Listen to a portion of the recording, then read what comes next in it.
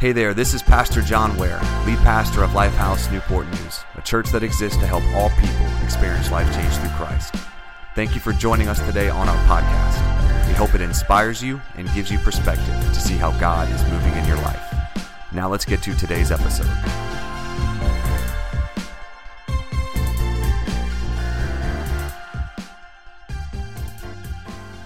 Well, this message series, God Struggles, y'all have talked about a lot of cool things. If you struggle, you're in good company. We all know that. We've talked about faith. We've talked about identity. We've talked about fear.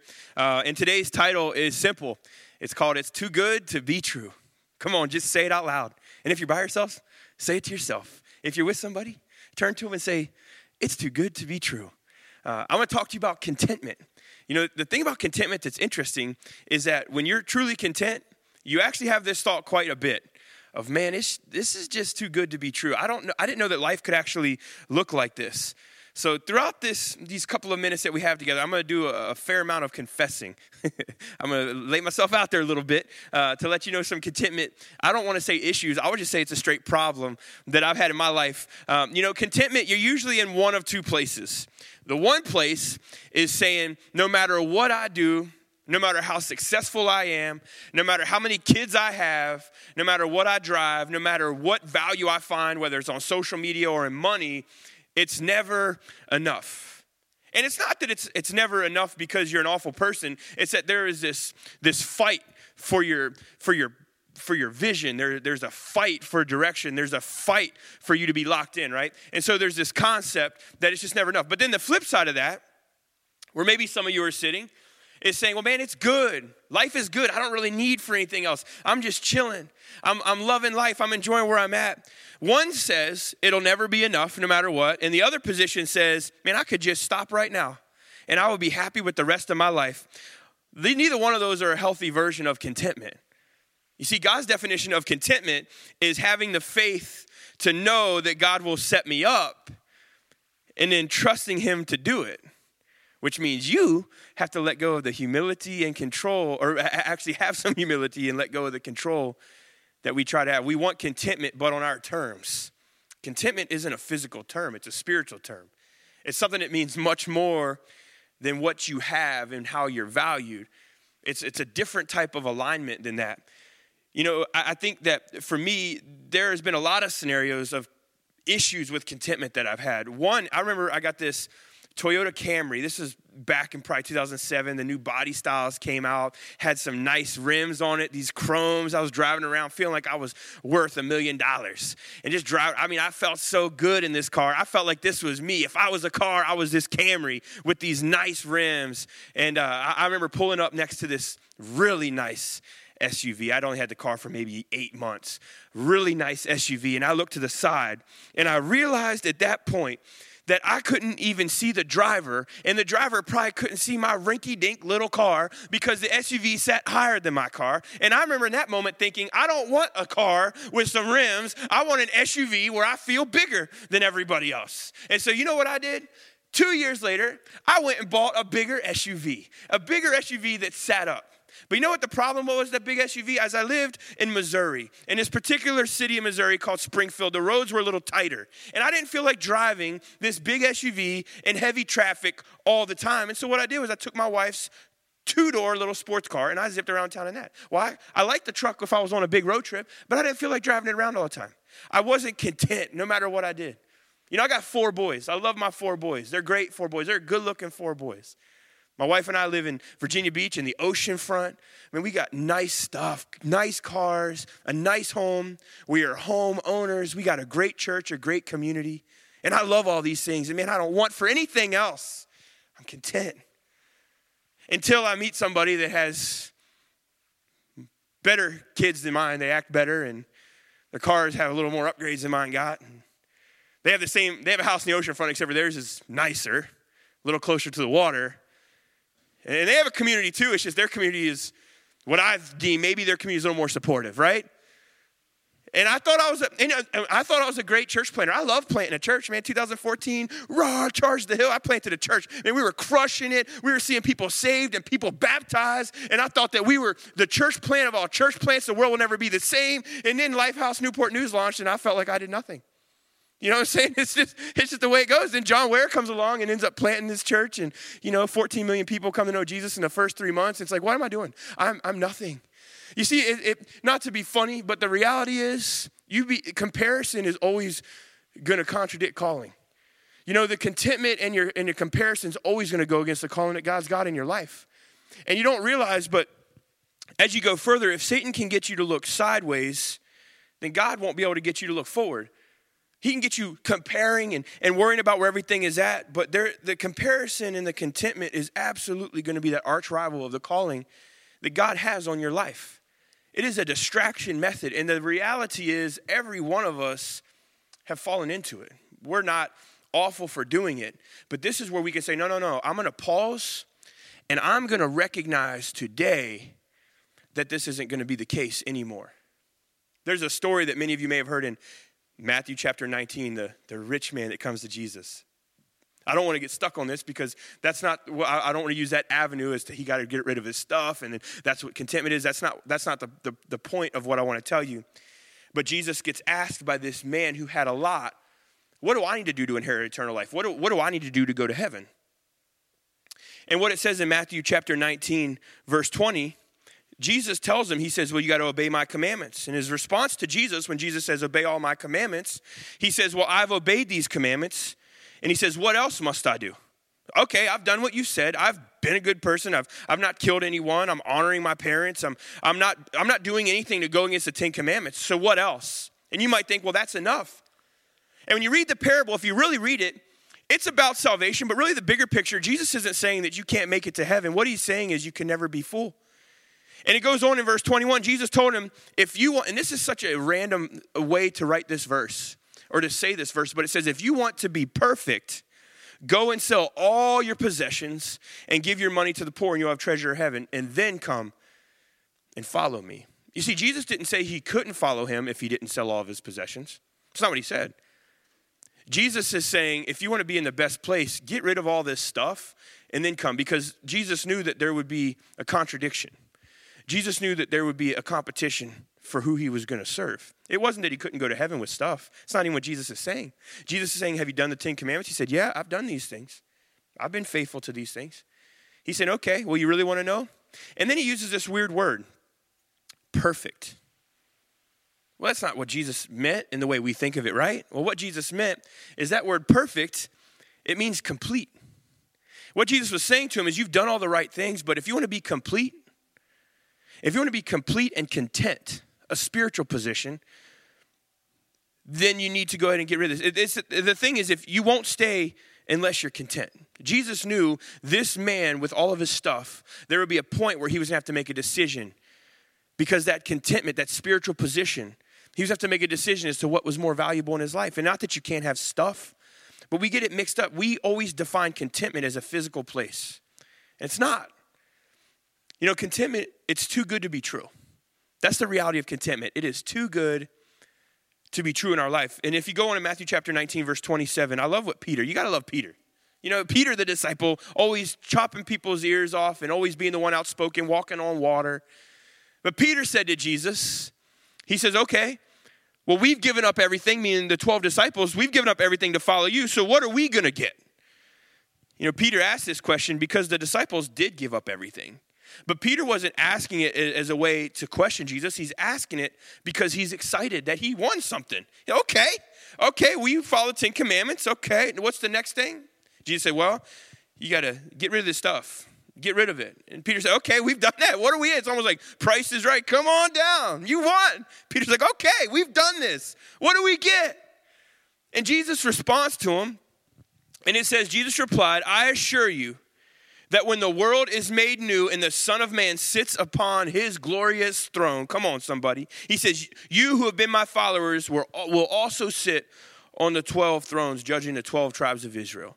So he's saying, you guys are going to be right next to me in all this. You have given up everything. You're the starters. Without you guys, the church isn't going to start.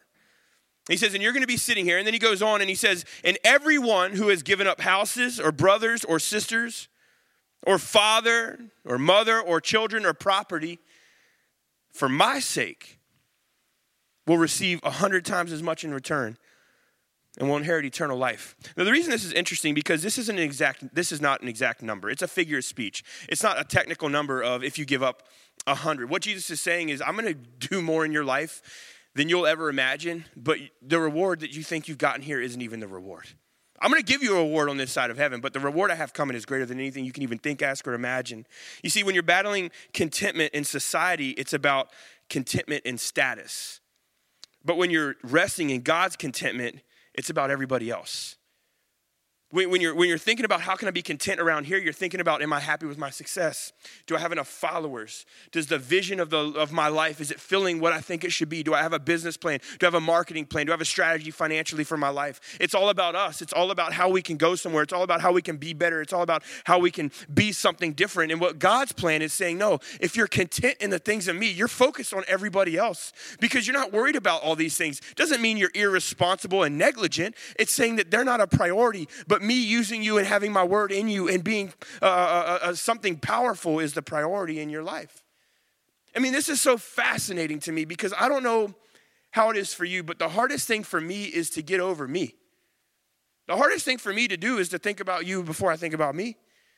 You know how hard it is for me whenever I post something on Instagram I'm a little insecure about to think about you? No, I think about how you'll respond and what it'll make me look like. I don't think about how it's going to affect your life most of the time. I think about how it could possibly negatively affect mine. You know, like I'm not thinking about you. Why? Because we worry about our image. We worry about the perception. We worry about what people think. And what happens is that is us battling a contentment, thinking, I'll just be happy here. If you're battling contentment in your life, once you get one thing under wraps and under control, there's going to be something else that you're going to be trying to juggle. Contentment's never going to be found on this side of heaven. It's not a place of rest that you can find here. It's a place of rest you can find in Him. I like nice things. I don't apologize for that. I like conveniences. I don't apologize for that. There's a lot of things my wife and I won't spend money on, but one thing we do is we like to eat well, and when we travel, we like to stay in nice places. You know, my wife and I go away on an anniversary vacation. I'm not trying to cut the budget by staying in somewhere that isn't nice. I want to stay somewhere nice. I don't want to come back with a rash from where I slept. I don't want to have to use soap that somebody already used. I don't want to have to hope that nobody breaks in the door in the middle of the night. I want to stay somewhere nice. That's not too much to ask, right? But you got to figure out where you want to, that's just figuring out what you like, what your preference is. But that's not contentment. You can come back from a time away, and I've done it, and be more miserable than when you left, not because of the company you're with, but because you're miserable. But because now you're facing a new reality. Maybe you come back from vacation, and you don't want to get back to work. You don't want to have to go back to your life. Well, that's not because your life is the problem. It's because our contentment is the problem. We're at this place where we just can't find rest. We're at a place where we can't find rest in our normal everyday life. You know, you can't escape an issue with contentment, but you can align spiritually to a place where it's not an issue. That's what Jesus is trying to speak to this rich young ruler about. He says, listen, you're doing all the right things. And he says, what do I need to do? And he said, just get rid of your stuff. Are you going to hell if you haven't gotten rid of it? No. I just know that it's going to be the thing that holds you up unless you're willing to. See, we don't know the end of this story. We know that he walked away, but what we don't know is that had he done that, what he would have become. What would he have become? Because if Jesus is giving us those things after this earth, what would he have even given back to that man on this earth? I mean, you have the story of Job where he multiplied over and over and over and over and over, and all these disciples, they might not have, some of these disciples, they had financial resources, but some of these disciples, they were more content in their sufferings than they ever were whenever they were running their businesses. Contentment is not a place that you can get to financially. It's not the amount in a 401k. Contentment is not a place where you say, man, I'm finally good. Because if you've arrived somewhere, you're still not content. Contentment is a place within you that is just okay, regardless of circumstance. And I say, well, how do we get there? What does that look like? I would love to tell you that I know. I think in seasons I do. I think I'm still figuring that out. I can be very selfish. My wife and I last October, we bought an RV, and it was a lot longer and a lot bigger than I had ever wanted to buy. But we have 4 kids, and my wife saw this one that she wanted, and we thought, you know what? This is the right one. She says that she got in the back of that thing, and the Lord spoke to her, like, this is good. It's okay to have these things. So we bought it, and I didn't even have a truck. And so after we bought it, I went and had to buy a truck. And so my wife recently put us online. There's a Facebook group called RVs for MDs. And basically what it is you take your RV to somebody's home who's on the front lines with this coronavirus, and they're serving coronavirus patients. They're working in the hospitals, and you're basically providing an RV so that they can stay at their house, but they won't be in proximity to their family. Like, they have no place to stay. Some of these doctors are staying outside on their decks in tents. And so I'll be honest, when my wife told me about this, I'm thinking, man, we just got this thing. We're going to send it somewhere we don't even know, and we got to figure out a way to get it in. All the things about me, about inconveniences, about Brandon, about how you just bought it, about money. It was all about me. And my wife, thank goodness, she is such a better human than me. She was like, this is what we need to do. God has given this to us as a gift. It wasn't by happenstance. He gave it to us last fall. He was in time for this. And I'm thinking, well, he should have waited till next year. We didn't have to do this, right? That was my heart. It was not good. And it was because I was being selfish. Well, this is our vacation. This is what we do when we go on vacation. We don't just get, it was just all about me. It was about my stuff. It was about protecting something that I didn't even earn, but God gave it as a gift. And recently we've got hooked up with somebody who needs this. And I can tell you the greatest feeling is when you can actually give somebody something that you have that can benefit their life. I love to tell you, man, I just felt so good about it. I felt like I did the right thing. No, I was the one the whole time that in my spirit, I knew it was the right thing, but in my spirit, I was like, man, I hope nobody calls. I hope nobody calls, man. I hope this thing falls through. Nobody wants this old janky RV. Nobody wants this thing. And I was praying that prayer. Why? Because it was about me. And the Lord, he checked me. He just said, hey, man, you don't have to do this. You don't have to. You're not a bad person for it. But if you're not careful, this type of thing can keep you from me. Because my heart isn't seeing through. It's not being seen. People aren't going to be able to see it. Doesn't mean you have to give everything you got, but I believe it's very clear in Scripture. It says if you got something your neighbor needs, then give it to him. I wish I could tell you that contentment is my MO. It's what I'm known for. It's not. Just like you, I like to be known for things. Just like you, I like to know, look at my success. Look at what God has done through my life, and I've had to battle those things. Why? Because there's something deep within Brandon Shank that still needs validation. And at times I've found that in things that aren't God. And because of that, God's saying, I need you to sell those things. Some of the greatest ministers in the church are those who have resources the rest of us don't, that help push the church forward financially. Absolutely. They're gifts to the local church. But with contentment, people with that kind of resource doesn't look at it as something they have. They look at it as something that they're stewarding for God. It's a different picture. At the very end of this, in verse 30, Jesus tells them, he says, many of the people, this is the end of the conversation. He said, many of the people who are the greatest now, they'll be the least important then. And he's talking about after this life, on the other side, in heaven. He said, and then those who seem the least important now, they're going to be the greatest then. What world are you living in? Are you living in the now with what people see? Your body is aging. You're closer to death right now than you were before I started speaking. I'm sorry. It's just the reality of it. You got less time right now than you had before. Thanks for spending it with me. I'm glad I got to spend it with you. But what world are you living in? Are you living in the world right now and what you see around you in Newport News and Hampton and Virginia Beach and Portsmouth and Suffolk and Chesapeake or James City or Williamsburg? Are you living in the now or are you living in the then, saying, God, I'm not planting seeds to get a reward. I'm doing things because I'm hoping that everything I touch you will be seen. That's what I want people to see. I think that it seems like the ones that seem like they have everything now are going to have nothing then, right? And then the ones who have everything then, there's nothing now. It's going to seem like they have everything then. And there's people who have a lot now that'll have a lot then. And why? It's not because of a financial position. It's saying, what are you positioning God to do in your life? There's a couple of thoughts. The one is this. Contentment is based on measurement.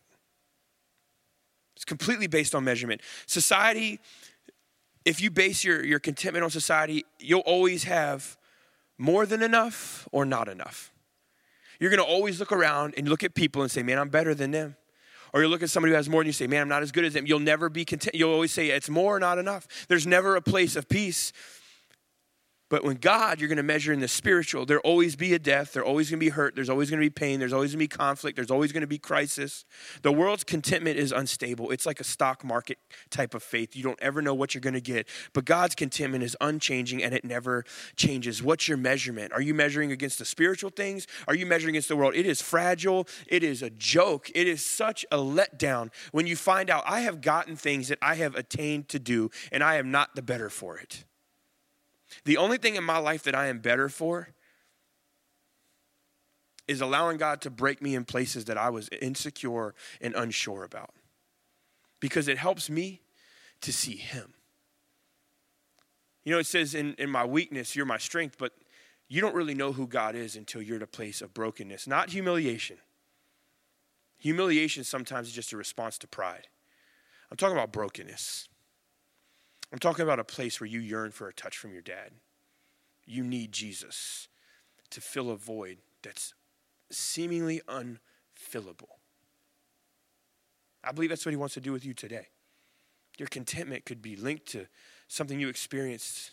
It could be linked to what you see on a phone or on your computer. It could be linked to the tragedy surrounding us. It could be linked to PTSD, or it could be linked to a plethora of things. But the great thing is you have the choice. You can unlink it from that and link it right into the things of God. And say, Lord, I'm not willing to let this stuff be the thing that holds me back.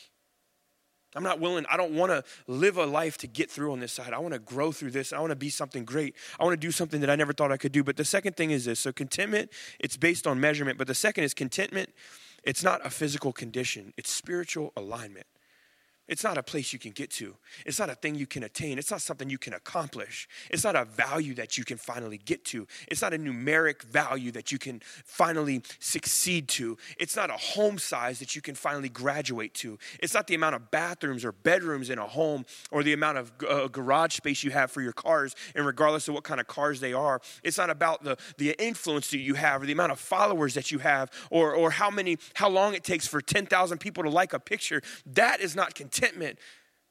Contentment is being aligned with the things of God and knowing you love people, but they don't determine your value. They don't determine your push. They don't determine your steps. They don't determine your swag. They don't determine how you see things. They don't determine how you regurgitate things. They don't determine how you ingest the things of God. They don't determine how you feel about the King of Kings. They don't determine it because that's called faith. And faith is such a crazy thing because it's something you're supposed to believe in, although you can't see it, which makes no sense. And that's why it's called faith. That is spiritual alignment. Saying I'm locked in and I sure don't know what's going on, but I don't need to because I am content in the King of Kings and he's got this. And I'm going to be humble and broken enough to let him take it. And I'm going to let go of control. You know, years ago, probably 6 years ago, I got off of social media. And at the time, I thought it was because I was doing a spiritual thing. I thought that I was stepping into the next realm of what God had for my life. Little did I know, it was actually at the beginning of a very big season of my life where I was going to go through multiple counselors. I was going to be diagnosed with childhood PTSD. And some of you may remember some of my story from October when I shared diagnosed and walking through, suicidal depression. I had no idea this stuff was deep within me. I just knew that there was this thing in me that wasn't good. I didn't know that it was years and years and years and years and years of buried emotion and pain and hurt and anger and resentment and frustration that had gotten to a place that I needed God to move in a way that only God can move. I didn't know that. But what I knew is that when I got off of Facebook and I didn't have Instagram, I don't even know what that looked like back then. 6 years ago, I don't know I don't know what Instagram was then. I just know I didn't have anything. And so over the years, I had jumped on and off of Instagram a tiny bit, but I just stayed off of everything until 2 weeks ago. I got back on Facebook because with everything happening, it had been about 5 or 6 weeks in, and I don't have a Facebook account. I just didn't really do anything with Instagram. I had gotten off of it. I jumped back onto those because I know they're like kind of the go-tos, and before I started exploring other social media options that are out there. And immediately I just started friending everybody that I knew, and I started getting all these friends back. And what I realized is like, man, we've gotten old. I was like, whoa, man, we've gotten old. I'm glad I don't look that old. And I looked at pictures. I was like, bro, you don't look like you're not a high schooler either. You've gotten old, And so I just realized, man, we've gotten old. And I realized their people's lives have moved on. I asked my wife, I was like, I didn't know she got married. And Casey said, yeah, she got married 2 years ago. I was like, I have been out of touch with all of reality. I'm telling you, I could not believe what I was seeing. Congratulations on the kids. All 3 of them didn't know. I mean, I had no idea what I was missing out on. I felt like it was the weirdest feeling. It was the weirdest feeling. I did that on a Friday night probably 2 weeks ago. Saturday morning, I wake up. I get out of bed and I'll stand thinking, have I been put in a time capsule or warp speed ahead? What has happened to my life? I felt like I had inherited hundreds of friends that I now had, that I was reconnected with from childhood, that I had no idea where their life was at. And now it was like we're buddies again. I couldn't wait to read up and see what was going on in their life. I was the ultimate Facebook stalker for anybody who said, yes, I know all about your life, because I couldn't wait to figure out what you've been doing for the last 6 years. Congratulations on the wedding. But what I didn't realize at the time, that I actually realized when I was putting this message together, is that I didn't get off of Facebook and Instagram and social media and Twitter because God was calling me somewhere for a platform. I didn't know at the time, but I was getting off those things right before I went through the toughest emotional time of my life, and I was going off of there for God to put me in that capsule for healing. You see, what God did was he shut out every voice in my life. My life consisted of loving my wife the best that I could and trying to love my boys.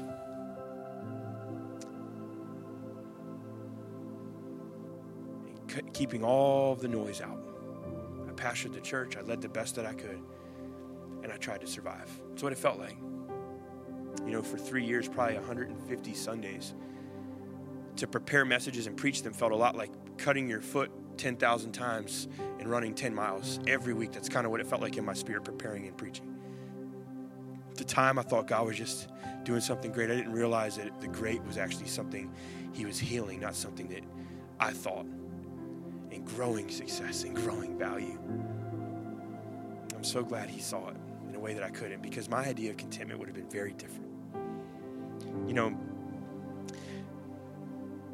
My value, it's not found in the world. It's not found in fame. It's not found in reputation. It's not found in influence. It's not found in things that I drive or money. And the reason I can tell you that, and I can say that not because I'm a pastor and you think I should have to say that, because I don't, but I can tell you that my contentment is nowhere near this world. Let me tell you why. Because I've been on the other side of it, where suicidal depression is real. I've been on the side of it where I've been up for nights on end, staring at a ceiling in panic attacks. I've been on the other side of it where you relive the moments of sexual abuse over and over and over and over and over. I've been on the other side of it where every day, 15, 20 times a day, you go through a very detailed, worked out plan of how to take your life for 2 years straight. I've been on that side. In the quietness, in the depth of a dark cave where nobody knew I was, and all of my friends were getting old and I wasn't. God worked out my faith. And for some of you, you know what that's like. You know what it's like to have to work out your faith and thinking God's doing one thing, but really he's doing something different. He wants to work out your faith. That's why I can tell you contentment looks different. Because quite frankly, when you've been there, everything else, you see how cheap it is. You see how empty it is. It's not hard for you to believe people that are well-known, that live in mansions, that have a ton of influence and more Instagram followers than all of us combined, take their life. It's not hard to understand that, because you realize how empty it is. Because contentment is being aligned with the things of God. He wants to do it in your life. And I believe in you will. And right now, I just want to pause. I don't know where you're at. I don't know what life looks like for you. But the greatest decision you will ever make is to follow Jesus. The greatest decision that you will ever say yes to is to say, God, I need you. Listen, this doesn't fix everything, but it's the beginning. It will. but you're going to have to be committed to him. Just like you're committed to other things, you're going to have to be committed to him more than you've committed to anything in your life. And you're going to have to trust him whenever things don't make sense. Would you just, wherever you're at, would you just close your eyes and bow your heads? And if you don't know Jesus, I want you just to say this prayer. I want you to say, Dear Jesus, come into my life. I surrender all that I am to you. I give you my desires. I give you my dreams. I believe Jesus died, but lives today. And I surrender in Jesus' name. Listen, that's the greatest prayer you will ever pray.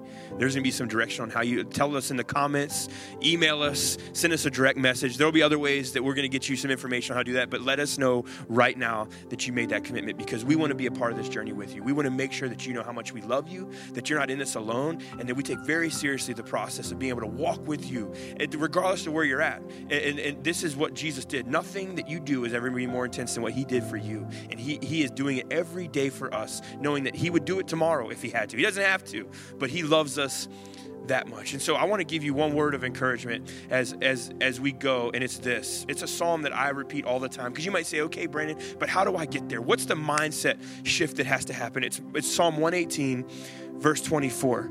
And many of you may know this verse, but it says, this is the day that the Lord has made. We will rejoice and be glad in it. And you know what I love about this verse? It says, this is the day the Lord has made. That means he manufactured it. He created it. It wasn't just something that was on an assembly line, but he has strategically placed it, strategically placed things around it, strategically placed the details of it so that you could have the day that he made. And you know what it says for us to do? We have to rejoice. And that word rejoice, it doesn't just mean be excited. It means rejoice. Let's go. Let's go, right? It means let's celebrate. Let's rejoice. That's what it means to rejoice, because when you rejoice like that, you can be glad in it because there's something different. There's something powerful. There's something special. So this is the day that he has made. We need to rejoice and be glad in it. It's a physical thing. And you might say, well, why is this verse the key? Let me tell you why.